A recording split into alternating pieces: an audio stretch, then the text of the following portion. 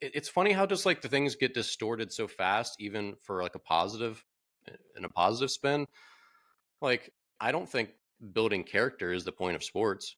And that gets thrown around a lot. And I think that's just like a lazy interpretation because it isn't. Like, sports are to divert us from the hardship of daily life. This is, I mean, my opinion, but that's where the root of the word comes from. It comes from Latin disporto. Like, it's to carry away from our troubles.